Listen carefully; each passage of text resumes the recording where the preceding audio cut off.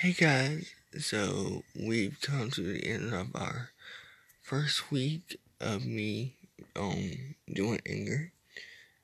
So I won't be doing it on weekends, but I will be back next week, and I hope that you all keep in mind of what I've been saying this week about just being strong, being yourself, and being your own anchor. Don't let nobody control you. Don't let nobody tell you what to do. Because this is your life. What are you going to do with it?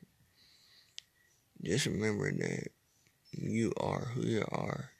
And nobody can take that away from you. Because you have pride, you have honor, you have integrity.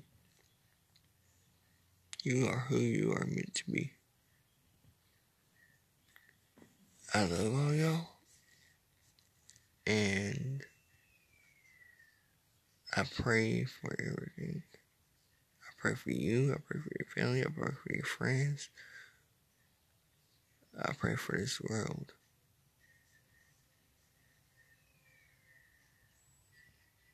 See you next time on Crunchboard ID.